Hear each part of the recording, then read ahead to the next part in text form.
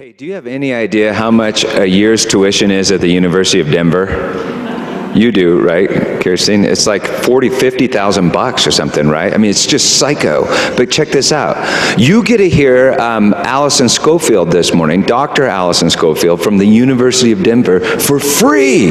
Is that like a bargain, okay? I mean, if you feel like you need to drop 40 grand in the offering plate, that's fine, but you get to hear it for free this morning. This is Allison, and Allison is Associate Professor of Hebrew and Judaic Studies at the University of Denver, and speaks like 11 ancient languages, something like that. Seriously.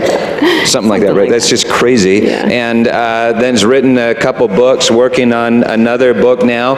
And this is the most amazing thing, okay? This makes her like the Peyton Manning of biblical archaeology, or the Indiana Jones or something. And that is that she goes back like each year and works on the Dead Sea Scrolls, okay? That is so, do you know what the Dead Sea Scrolls are? She's going to tell you a little bit about it, but it's like the coolest thing ever, okay? They're written like before Christ was born, and you go back and work on them, so that means like what do you do, like correct the spelling? Or that kind, like erase stuff? Yeah. That can't be right. It must be something else. So anyway, the best thing about Allison, though, is that she's just a great person. She's been part of our church now for a few years, and so I asked her a while ago, man, would you ever talk to all of us? And she said, yes. So we're just really glad for that, and for who she is and who God has made her, and let's pray for her, okay? Father, thank you so much for Allison. Thank you, Lord, for your life in her. Thank you for her love for you and her love for the people around her. And Lord God, we ask that you would open our hearts and you'd speak to our hearts through Allison, and bless Allison as she's doing it. In Jesus' name, amen. Amen. Thanks, Peter. Well, welcome, Sanctuary. It's really a privilege to be speaking to you today. I have to say that when Peter and Francis asked me, I was in Jerusalem. I was very excited, but I had my doubts. I had my hesitations. I was speaking to a really good friend of mine in Jerusalem about it, and I said, man, the preaching here is so good, and to follow Peter on his famous Easter Sunday sermon, I don't know. And I teach, I talk to students, I read papers in international conferences, but preaching, I'm not so sure about that. I think when the time comes, I'm going to be nervous. She leaned into me and said, Allison, God is going to be nervous. Probably rightly so. So to start out this morning, we're going to start somewhere safe, and we're actually going to read the words of God together. So I'd like to have you all stand up with me, and hopefully if this works. I'm going to start you off. We're going to be reading Psalm 91, and then I'm going to stop. You keep going. So let's read the scripture together. He who dwells in the shelter of the Most High will abide in the shadow of the Almighty. I will say to the Lord, my refuge and my fortress, my God in whom I trust. For he will deliver you from the snare of the fowler and from the deadly pestilence. He will cover you with his pinions, and under his wings you will find refuge. His faithfulness is a shield and a buckler. You will not fear terror of the night, nor the arrow that flies by day, nor the pestilence that stalks in darkness, nor the destruction that wastes at noonday. 1,000 may fall at your side, 10,000 at your right hand, but it will not come near you.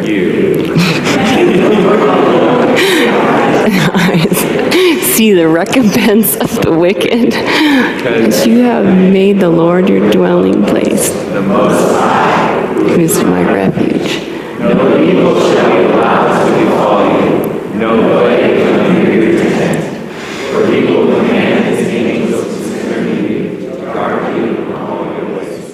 On their hands they will bear you up, lest you strike your foot against a stone. You will tread on the lion and the adder, the young lion and the serpent you will trample underfoot. Because he holds fast to me in love, I will deliver him. I will protect him, because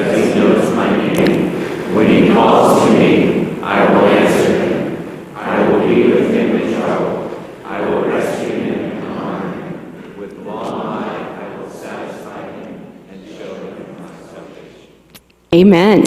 You can all be seated. So I hope that you rest in the power of the spoken word today.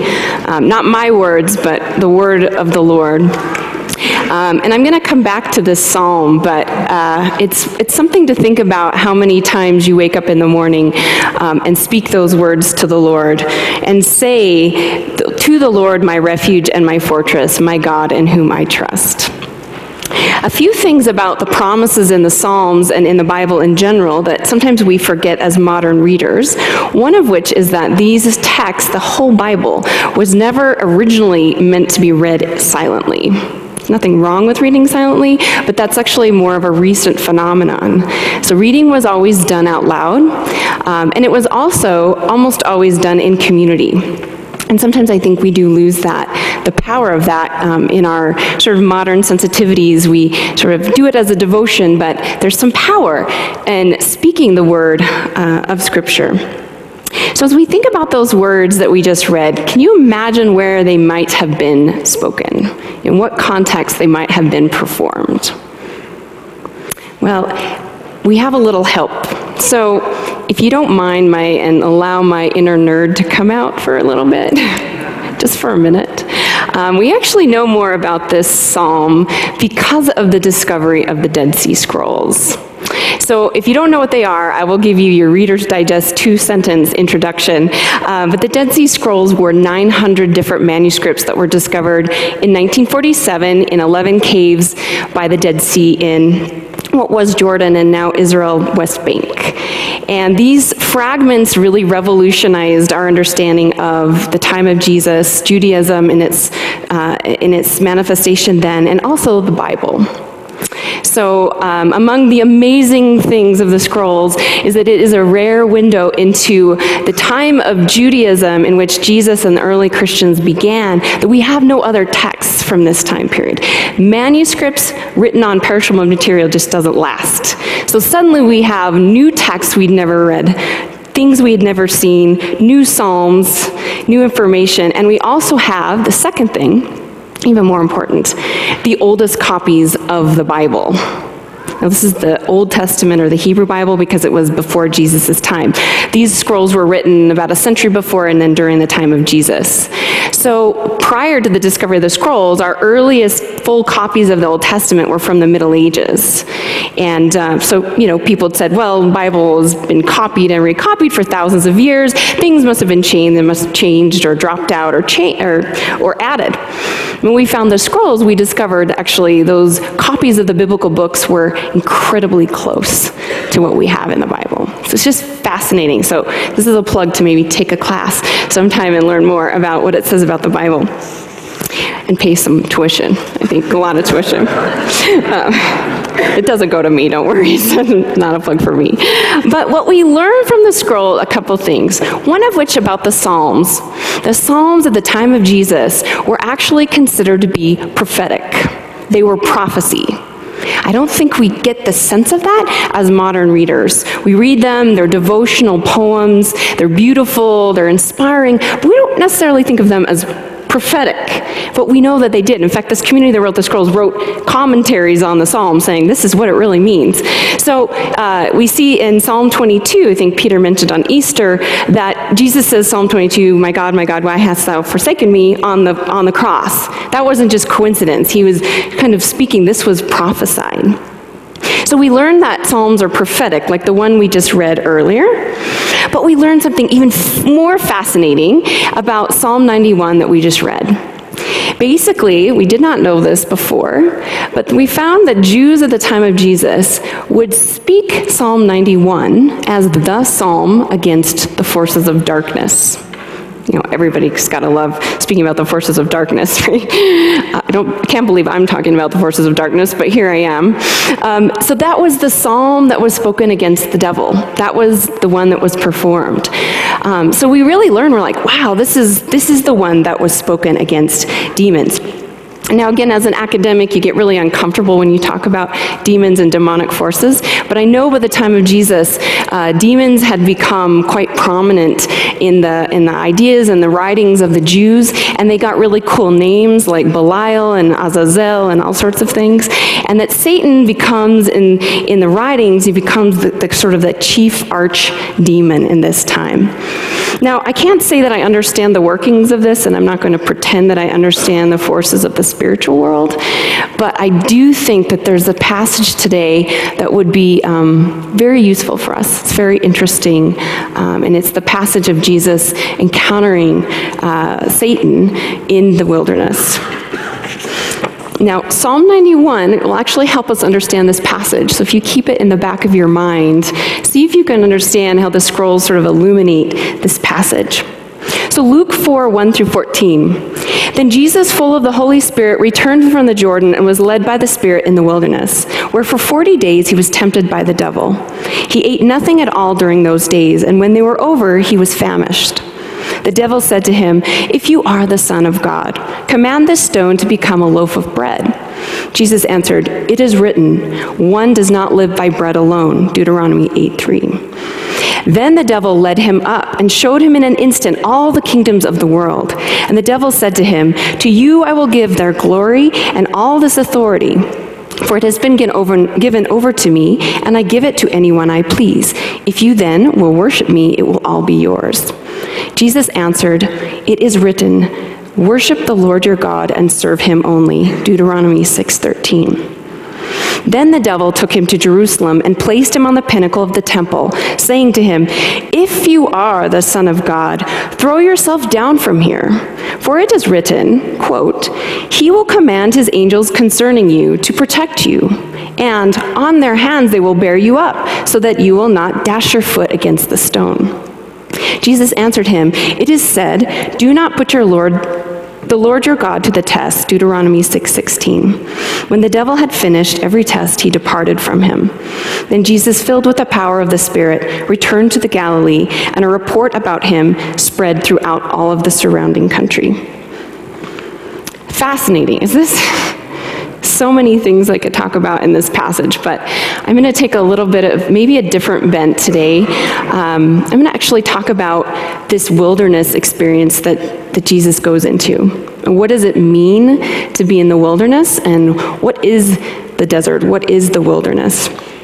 So to put it in context, this happened right after Jesus was baptized in the Jordan River, and then right before he started his ministry.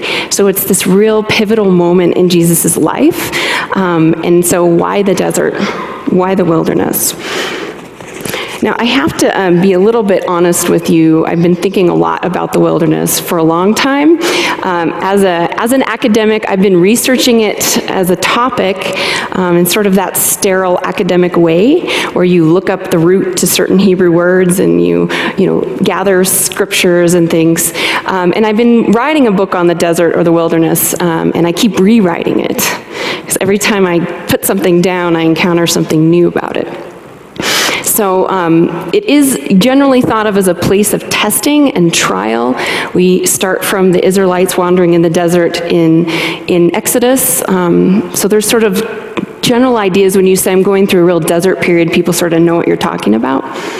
But personally, I found out a little bit more on a more intimate level.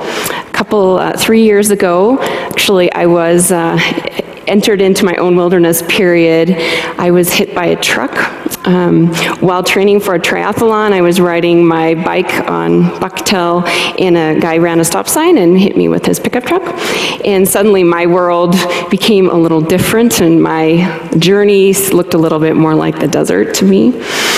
So I had a broken back, destroyed knee, and concussion, all sorts of fun. Luckily to be alive, though. So the last 3 years were filled with struggle, chronic pain, loneliness, and a lot of just grappling with what it means to go from a place of strength to a place of weakness. So my wilderness book got a new rewrite after that. So it's constantly changing. But hopefully by the end of this short talk, you can see a little bit of what maybe I've learned through the Lord, that those desert places actually can be real places of beauty, and they can actually be places of redemption as well. So back to the passage. It says, "Then Jesus, full of the Holy Spirit, returned from the Jordan and was led by the Spirit in the wilderness." And so what do we learn here about wilderness? Well, to give you a little bit my niggly details about wilderness, can't give you the Hebrew word. In Hebrew, it's midbar, and it's a word that, of course, in this passage is in Greek, eremos, but it goes back to this idea of midbar. And in the mindset of Hebrew, now here's a little insight to Hebrew. Hebrew has about 1/5 the vocabulary of English, so there are fewer words, and the words mean more things, which is beautiful, and it can have all of these different meanings, like midbar can be desert, it can be wilderness, it can be plain, it can be all sorts of things. But sometimes it makes us a little uncomfortable in terms of those literalists who try to take certain words like yom, day in Genesis 1, and then get their panties all in a knot trying to, explain all of that. I didn't say that in church, did I? Strike that out. Glenn. So you can see how I feel about it. It's the beauty of the Hebrew language. And so in that sense, desert can mean many things, or wilderness, it's all the same word. But what we also find out when we look at it, it is in the mindset of the Jews and the early Israelites, it was a place of danger, it was a place of wild animals, it was kind of the place where you were afraid. It was also the place where we had spirits living. So we had good spirits, bad spirits. It was dangerous, but also, this is where we see in the Bible, this is where you encounter God. So the Israelites, when they're at Mount Sinai, they have the greatest revelation of all of God in the wilderness, as well as Hagar in Genesis 16 and 21, who runs out into the wilderness fleeing Sarah with her son, and she encounters God. This is the first time God is revealed to someone directly in the Bible. A woman, she's African, she's of a different race, she's a slave. So we see this beautiful place of the wilderness being a place of encounter with the divine. The interesting thing about the word is that it doesn't necessarily mean dry. It's, at the very root of it, it means it's a place of uninhabited. It's a place where no inhabitants are. It's uncivilized. It's not controlled or ordered by human creation. And this is really fascinating to me, because you think, I'm going to the desert, it's dry. It's like, no, it's a place of non-humanness. Even chaos, which, of course, God speaks into chaos in Genesis and sort of orders it, right, and creates, but has to have that chaos. So it's almost like that place of outside of creation. So Jesus chose to go into that unknown, into the unhuman places, but was submitted to the Spirit of the Lord, as we see. Now, to give you a little bit more in the mindset of where this place was, it was the Judean desert. Since I was there 4 days ago, I took a little clip for you. So this clip will give you a sense of the non-human places of the Judean desert, an early morning rush hour in the Judean desert.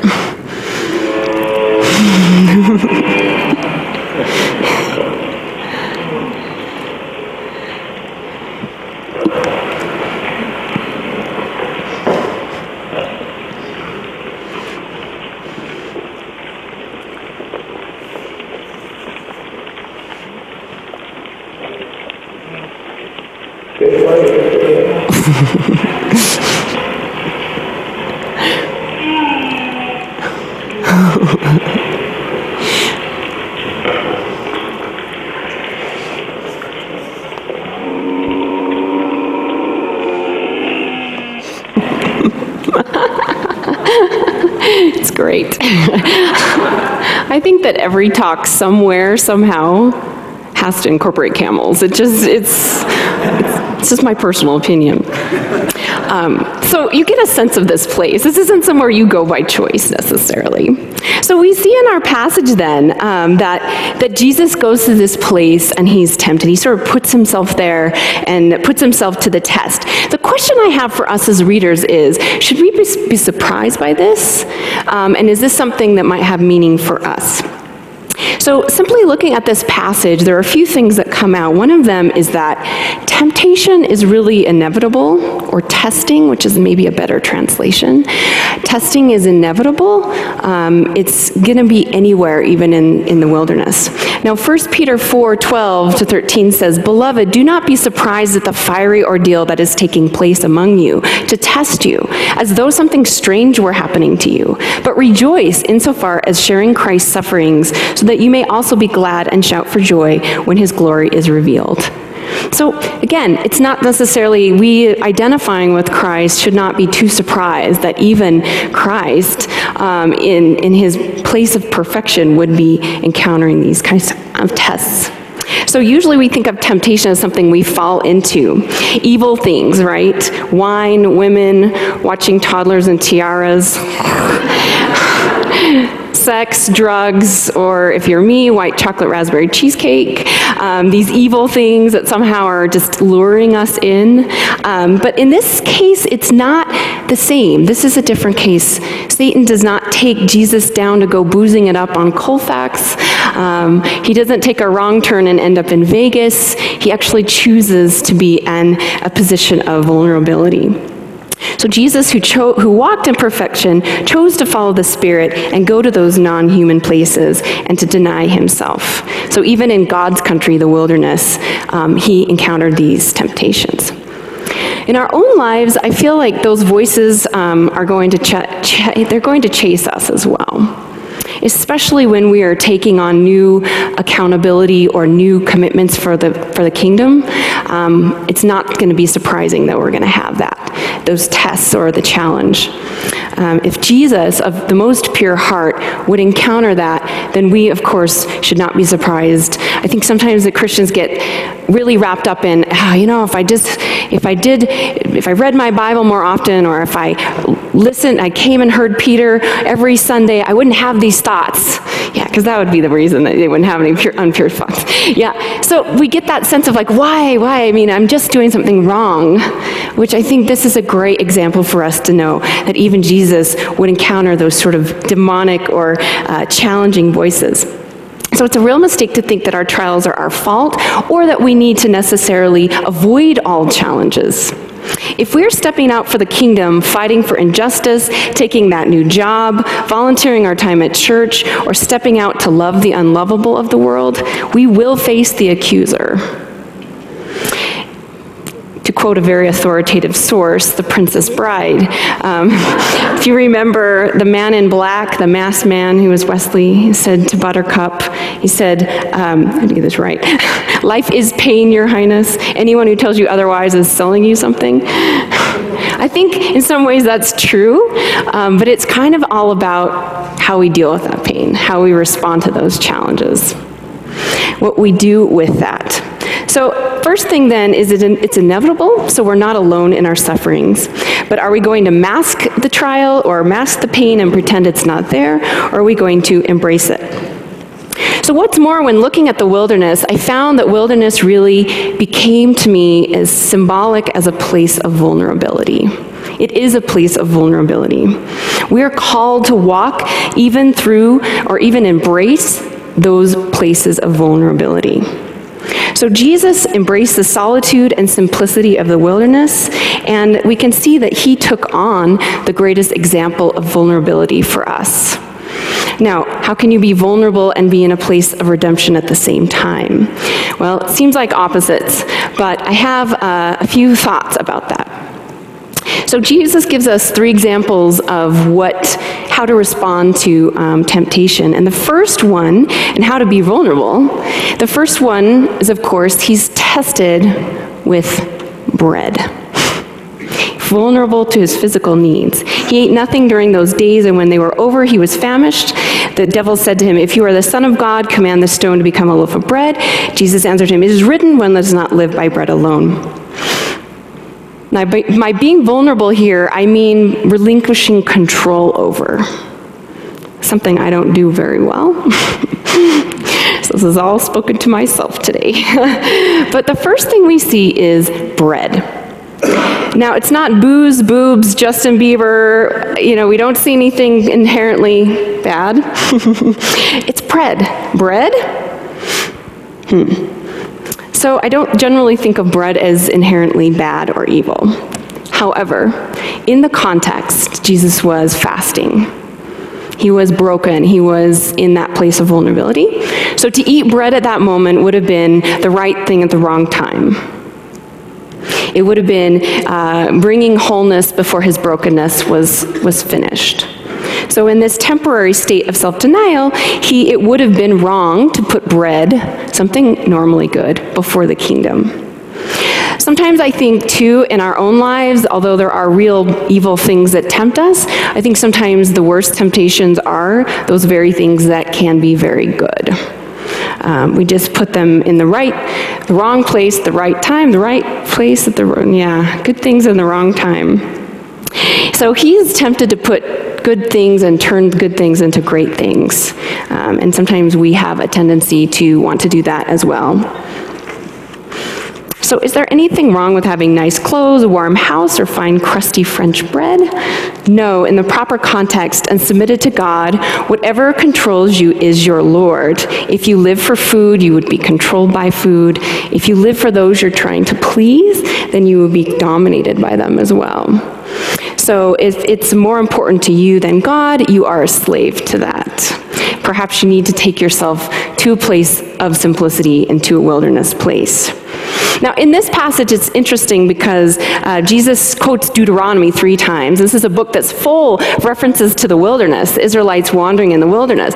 So you see, sneaky, there's this parallelism between Israel in the wilderness and Jesus. The Israelites wandered for how many years? 40. Jesus goes to the desert for 40. You can't ever look at numbers in the Bible and just think, they're just random. They never are, almost never. So 40 years, he's going back to the desert for 40 days. Also, what happened in the wilderness for the Israelites? They were complaining about food. They were murmuring. They were mistrusting. Of course, what does God do? He gives them manna, this bread from heaven. Manna in Hebrew means, what is it? I love that.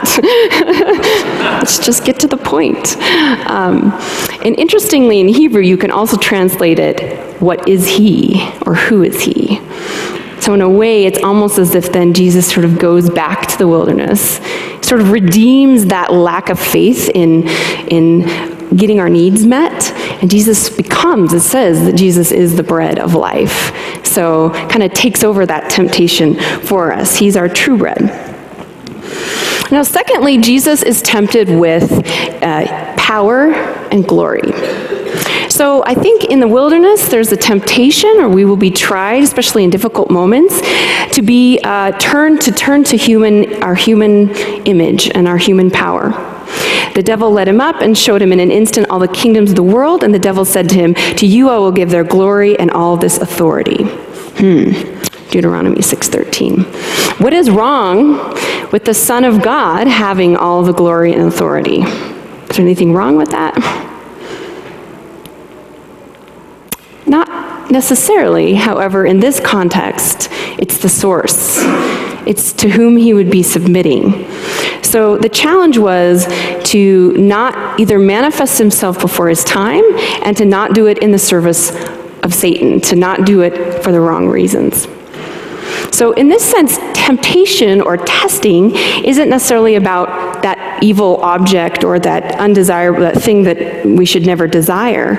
It's about Jesus' ability to walk through vulnerable moments and keep from turning to worldly ways. Wilderness for us is going through difficulties and not turning to our own human strength. In those moments, we're exposed to ask ourselves, on who or what do we really depend for salvation? Are we willing to bow down to the adversary to maintain our human glory? Now, this may come as a surprise to some of you, may be very difficult to believe, but I'm a little bit of an overachiever. I don't have an easy time with letting go of my own human strength and creating an image for myself. It's not uncommon in academia to see a lot of that going on. A lot of people sewing vigorously and sewing the cloths and the garb that they're going to wear so that they don't appear to be vulnerable. And they don't appear to be at risk. So I can say that I am definitely in that category. I'm actually really just a terrible poster child for vulnerability because I struggle with it a lot. But if I can't be a good example, hopefully I can be a bad warning for you all. So a few years ago, it kind of came to the fore, not only, this is before even the bike accident, but I have this really terrible performance anxiety. It's just like incredible, debilitating performance anxiety when I play music or when I sing. It's really, some of you know. So a few years ago, I decided, I've studied piano, I sing a little bit, I really want to give this the service to the Lord. So with the help of a dear friend of mine, we started a music ministry at the nursing home right down the hill, just 100 yards down the hill. Now I thought, I can overcome this. Usually I can't even sing in front of my mom. But I can do this. This is for God. I felt real self-righteous about all this. This felt really good. I thought, I'm going to think my way out of it. I'm just going to say, these people have nothing, they're not going to hurt me. I can play in front of them. So we got our group together, and I remember the first day going in, and I had my guitar, and I had my songbook, and I was so enthusiastic, full of hope, and just ready to change the world. As you know, that didn't go well. Of course, I lost it and was not really able to play. Shaking, trembling. At one point, lost the pick in the guitar. It was terrible. So a few months after that, I found myself sitting in a class with a bunch of 12 and 16-year-olds in a performance class at the Academy of Arts, trying to learn how to be in front of people. It's very embarrassing. So, Johnny, why are you in this class? I want to be a rock star. Allison, why are you in this class? Well, I'd like to play Country Roads without throwing up. And in front of an audience that can't really hear me anyway. So, needless to say, awkward. I don't do well with those kinds of situations, but I can tell you what came out of that. And certainly in the nursing home, it was a beautiful place of wilderness for me. It's really a place of seeing redemption and growth, not even so much for the residents, but even more so for myself. So just to kind of hammer this home about vulnerability being an important piece of the wilderness journey, I want to show you a clip here from someone who studies vulnerability, Brene Brown. She's been researching it as a social work professor for, I think, 12 to 16 years. And she begin to see patterns in people she found very functional in all of the dysfunctional cases she studied. She calls them wholehearted people, people who can live life with sort of abandon. My husband left town as a kid because I was going to kind of Jackson Pollock crazy thing where I just like writing and going and kind of just in my researcher mode. And so here's what I found. What they had in common was a sense of courage. And I want to separate courage and bravery for you for a minute. Courage, the original definition of courage, when it first came to the English language, is from the Latin word cur, meaning heart. And the original definition was to tell the story of who you are with your whole heart. And so these folks had, very simply, the courage to be imperfect.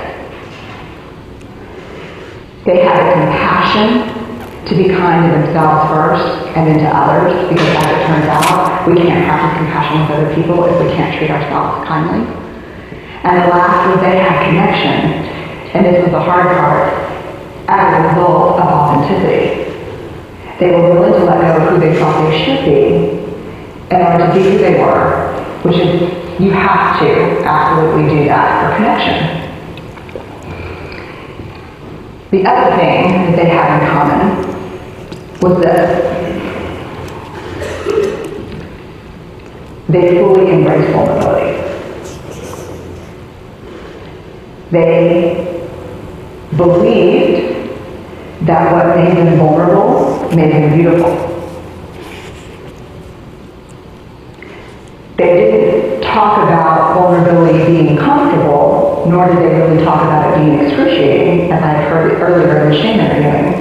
They just talked about it being necessary. They talked about the willingness to say I love you first. The willingness to do something where there are no guarantees. The willingness to breathe through waiting for the doctor to call after your mammogram. The willing to invest in a relationship that may or may not work out. They thought this was fundamental. I personally thought it was a betrayal. I could not believe I had pledged allegiance to research, where our job, the definition of research is to control and predict, to study phenomena for the explicit reason to control and predict. And now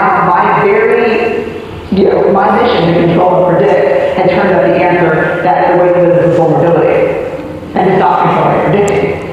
This led to a little breakdown, which actually looked more like this. It led to I call it breakdown, and therapist calls it spiritual awakening.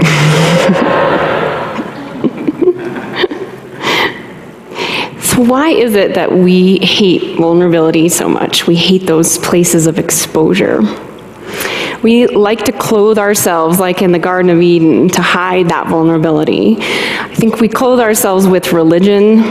We clothe ourselves with rules and regulations that make us feel less ambiguous and less vulnerable. We clothe ourselves with stereotyping and criticizing an other, and creating an other. We cover our vulnerabilities by using big words and sounding smart, rather than expressing the fact that we don't know what the heck is going on. We sometimes numb ourselves to that vulnerability. We choose to ignore it or deny it. So we aren't alone with ourselves. We are not in solitude. We don't seek those places of solitude. We're not alone with God. Oftentimes we're covering ourselves with distractions, electronic, alcoholic, caloric, whatever distraction you can find, so that we don't have to sit in those vulnerable places. So how do we learn to embrace our imperfections so that we can engage in our lives from a place of authenticity and worthiness before God? How do we recognize that we are enough? We don't have to be tempted by those lies that aren't enough. Notice in the passage, Satan says, he always starts out with a sneer, right? It's always that snide sneer that we fear is going to come at us. If you are the Son of God, then prove it. That's the voices I hear all the time. If you really think you know anything, you have to prove that you can speak this language or quote this verse. So how do we overcome that? We notice that Jesus always quotes scripture. In the face of those lies, the demons really in your own head, to face the are you really, or if you are a child of God, those kinds of questions, we rest on the truth of scripture. John 1:12-13 says, "But to all who received him, who believed in his name, he gave the power to become the children of God, who were born not of blood or the will of the flesh or of the will of man, but of God." So we cannot allow ourselves to be born and created in God's image if we don't allow ourselves to be stripped of our own fabrications. Deserts or wildernesses are oftentimes the places where, when submitted to the Spirit, we have that potential for recreation.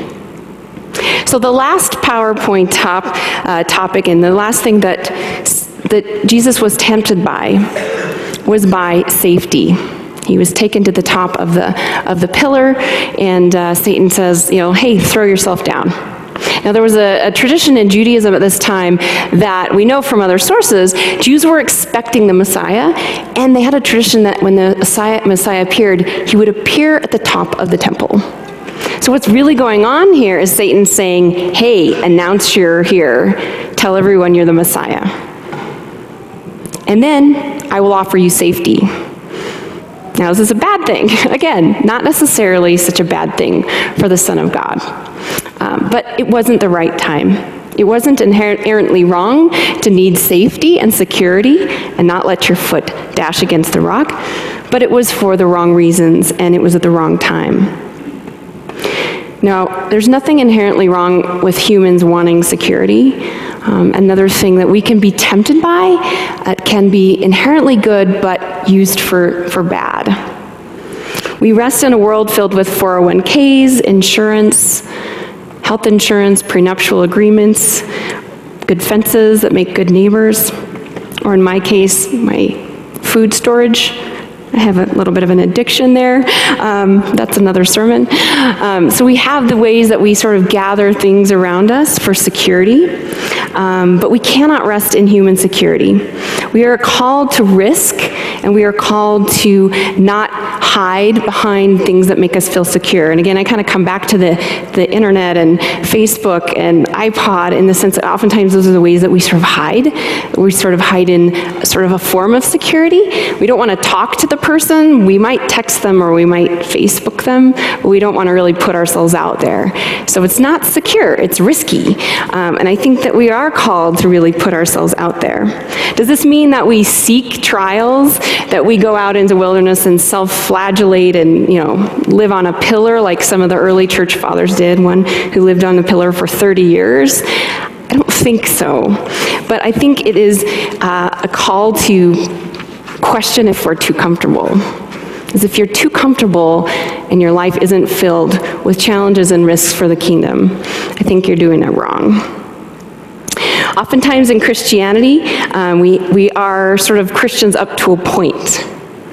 Up to a point, my Savior leads me. Up to a point, I gladly go. We are willing to go so far, but those places that are really uncomfortable, we're not willing to go.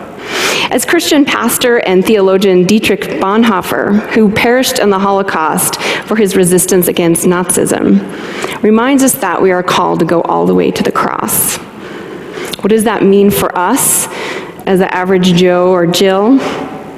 Is this by grabbing the remote and being filled with channel-changing transformative powers? Probably not. It's probably a little deeper than that. It's risking your own human glory and security to love and speak up for the oppressed and the rejected, for your neighbor in the gay and lesbian or transgender community, to enter those parts of Denver where you can serve strangers or foreigners who are in our midst, to risk scorn by speaking up for your beliefs at work or not gossiping about your colleagues. These are the vulnerable places that we are maybe most afraid of, and they're also the places where God can transform our lives the most. So we see this wilderness then becoming a place of fear and danger and discomfort, but also at the same time it can be a place of joy, creativity, and encounter with the divine. It's also a place of revelation we saw in Sinai and other places. It can be a place where you really receive that inspiration from the Lord. In Celtic Christianity, they called wildernesses or places like that thin places, the places where the closest place between the material world and the realm of the divine. Place where the world becomes so thin that we can experience or glimpse the glory and majesty of God. This can be a place like a wilderness. It can be events, music, silence, or even persons can be thin places. So I would ask you, where are your thin places in this world?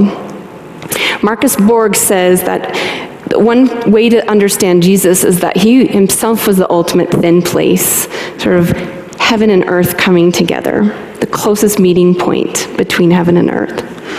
But without being vulnerable in any aspect, we are not willing, if we're not willing to go into the wilderness, we also aren't going to find many thin places in our lives. It's harder to encounter those places.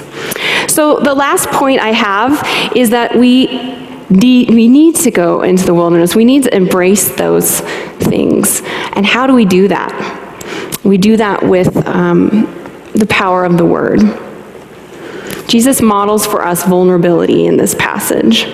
First, by not avoiding the fearful or risky places. Second, by encountering the demons head on. Now, if I had encountered those kinds of voices in my head about, you want some kind of voices, I probably would have had an elaborate conversation. I would have had a reasoning, well, no, I shouldn't eat the bread. This is why. I would have had this elaborate thing in my head instead of just simply, Jesus just quotes Scripture. Says nothing else in these passages, but just quotes Scripture.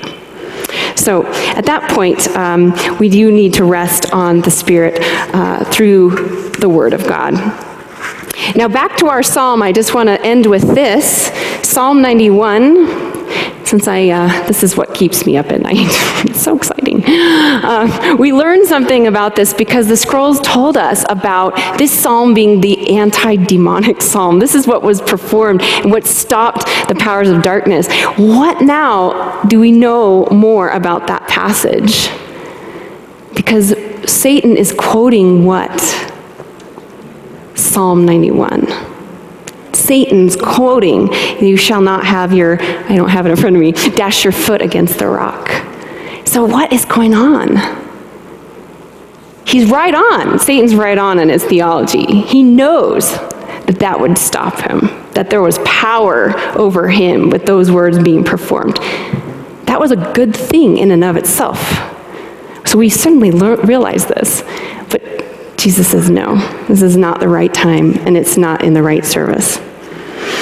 So the last point I would like to leave you with then is, as you go out and you think about what it means to be in the wilderness for yourself, and what it means to be vulnerable, I would leave you with the last thought, is that like Brene Brown, I think that without being vulnerable, we'll never achieve real communion in the body of Christ. We cannot have real communion with each other or real understanding of what it means to be in the Lord's body. One last person I'd like to mention is Jean Vanier, who is a French-Canadian philosopher, PhD in philosophy and ethics. He was a professor at the University of Toronto. In 1964, he, after buying a house in France, decided to invite two mentally handicapped individuals to live with him and to invite them out of the institution. And from that moment started an entire movement that he calls La Arche, which are these communities in which people live with those with mental handicaps.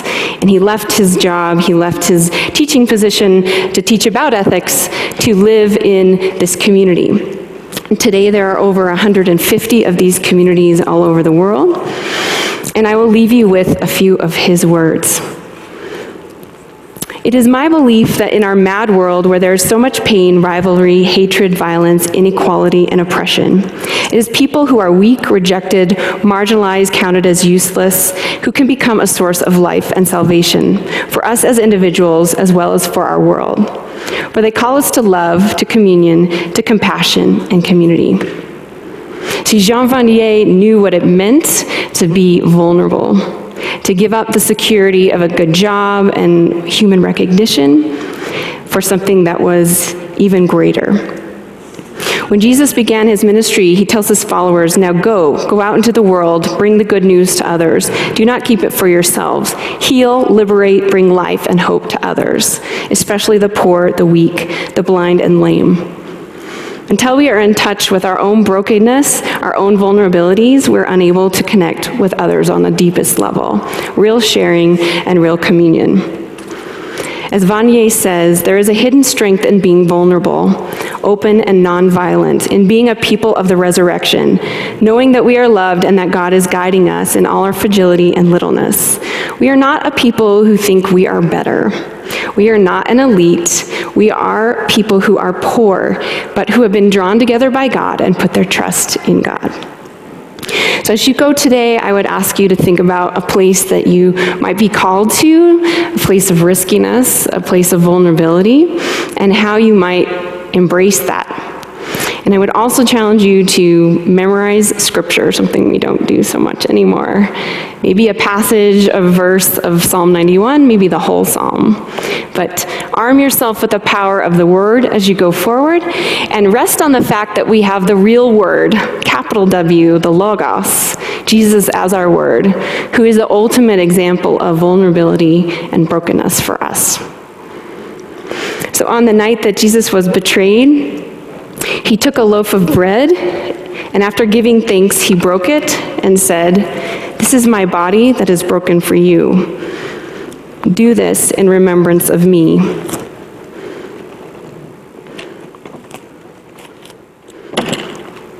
And in the same manner, he took a cup and gave thanks and said, "This cup is a covenant in my blood. Each time you drink of it, do this in remembrance of me."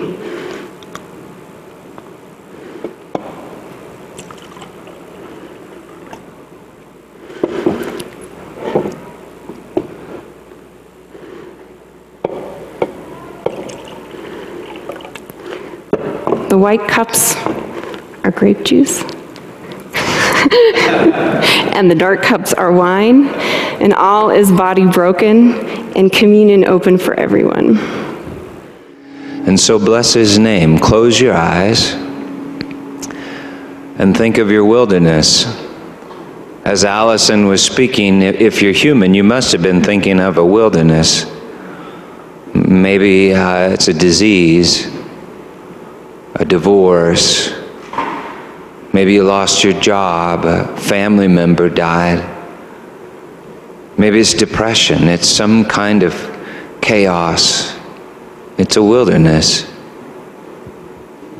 Would you bless the Lord here? And so in your heart, just say, "Thank you, Lord God, for my wilderness. In this place, Lord God, speak your word. Let me know your word. Let me hear your word. Let me speak your word." You see, he's still speaking his word into the chaos, which is you, and making you in his image. And so, Lord God, we bless your name. We thank you for who you are. You are revealed in Christ Jesus, the living word, and you're good. In his name we pray. Amen. Hey, now before you go, if you'd like prayer, members of our prayer team are down front here, Kathleen over here, Biff over here. I would gladly pray with either of them at the drop of a hat. So if you'd like to pray with somebody, I think it was Dietrich Bonhoeffer that said, "The word of God through a brother is stronger than the word of God in myself," or something like that. But that is that God uses his body to speak to us. So be sure to come forward for prayer if you'd like that. But right now, sit down. Just sit down. Just sit down. Because, you know, in a lot of churches, they have these photo directories. You know that, right? And they're just a pain in the whatever.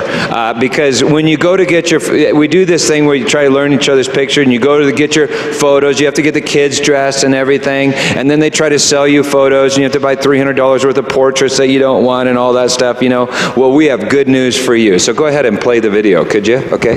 Good morning, everyone. I'm Dorothy.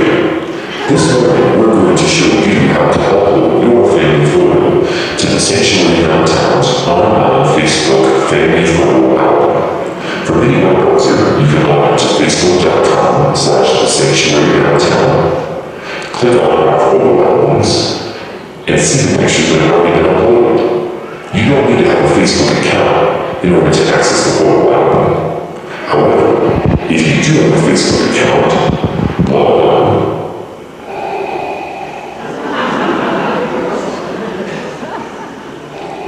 And from the Sanctuary homepage, you can send us a private message.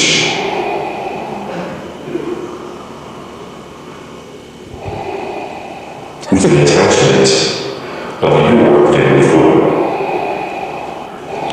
La la la la la.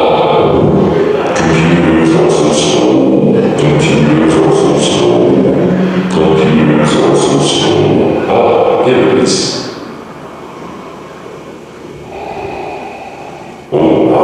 You look beautiful.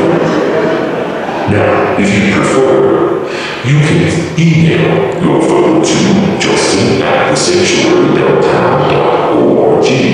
Simply attach a photo of your family and send it through the interwebs. Once I receive your photo, I will label it with the names of your family members and post it to the online album. Of course, I will slide it into the appropriate alphabetical order. Splendid. Wonderful. You look amazing. All right, now, let me introduce you to Darth Vader. This is Darth Vader. And a lot of you right now, you have smartphones. So pull your smartphone out right now. Just pull it out. Do as I say. Obey me. I'm this pastoral authority, okay? Just go ahead and pull it out. Some of you have them, I know. Now, on your smartphone, before you even leave this room, you can register you can go onto Facebook, okay? And you go to the family photo. Like our page. What's that? And Like the Sanctuary Downtown. Like the Sanctuary Downtown, then put your photo in there, and then we have a church photo album, and you can learn the names of the other people in this room, okay? And even if you don't have Facebook, you can send a picture to Justin, and we'll put it on there. So anyway, we'd love it if you would be a part of that. I want to say a special thanks to Allison. I mean, she's great, and so thank you, Allison. Remember, there's prayer down front and donuts downstairs. So have a great Sunday. We'll see you next week. Believe the gospel. Amen. Hey there. I hope the message that you just heard or viewed helped you to believe a little more that God is better than you thought, the love of Jesus is deeper than you know, and the Spirit is everywhere working the wonders of mercy. If that's so, I'd love it if you would consider two things. Number one, ask yourself if there's someone that you know that might benefit from this message, and then forward this link on to them. There are several ways that you can do that by visiting our website at thesanctuarydowntown.org. Secondly, I'd love it if you'd take just a moment and ask the Lord if He'd like you to contribute to this endeavor financially. We really can't do this except for the fact that God inspires people like you to give.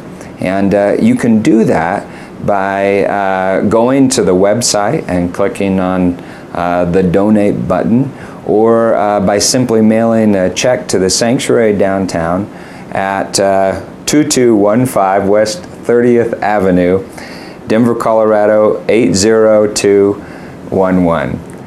Thanks for being a part of what we're doing, and God bless you.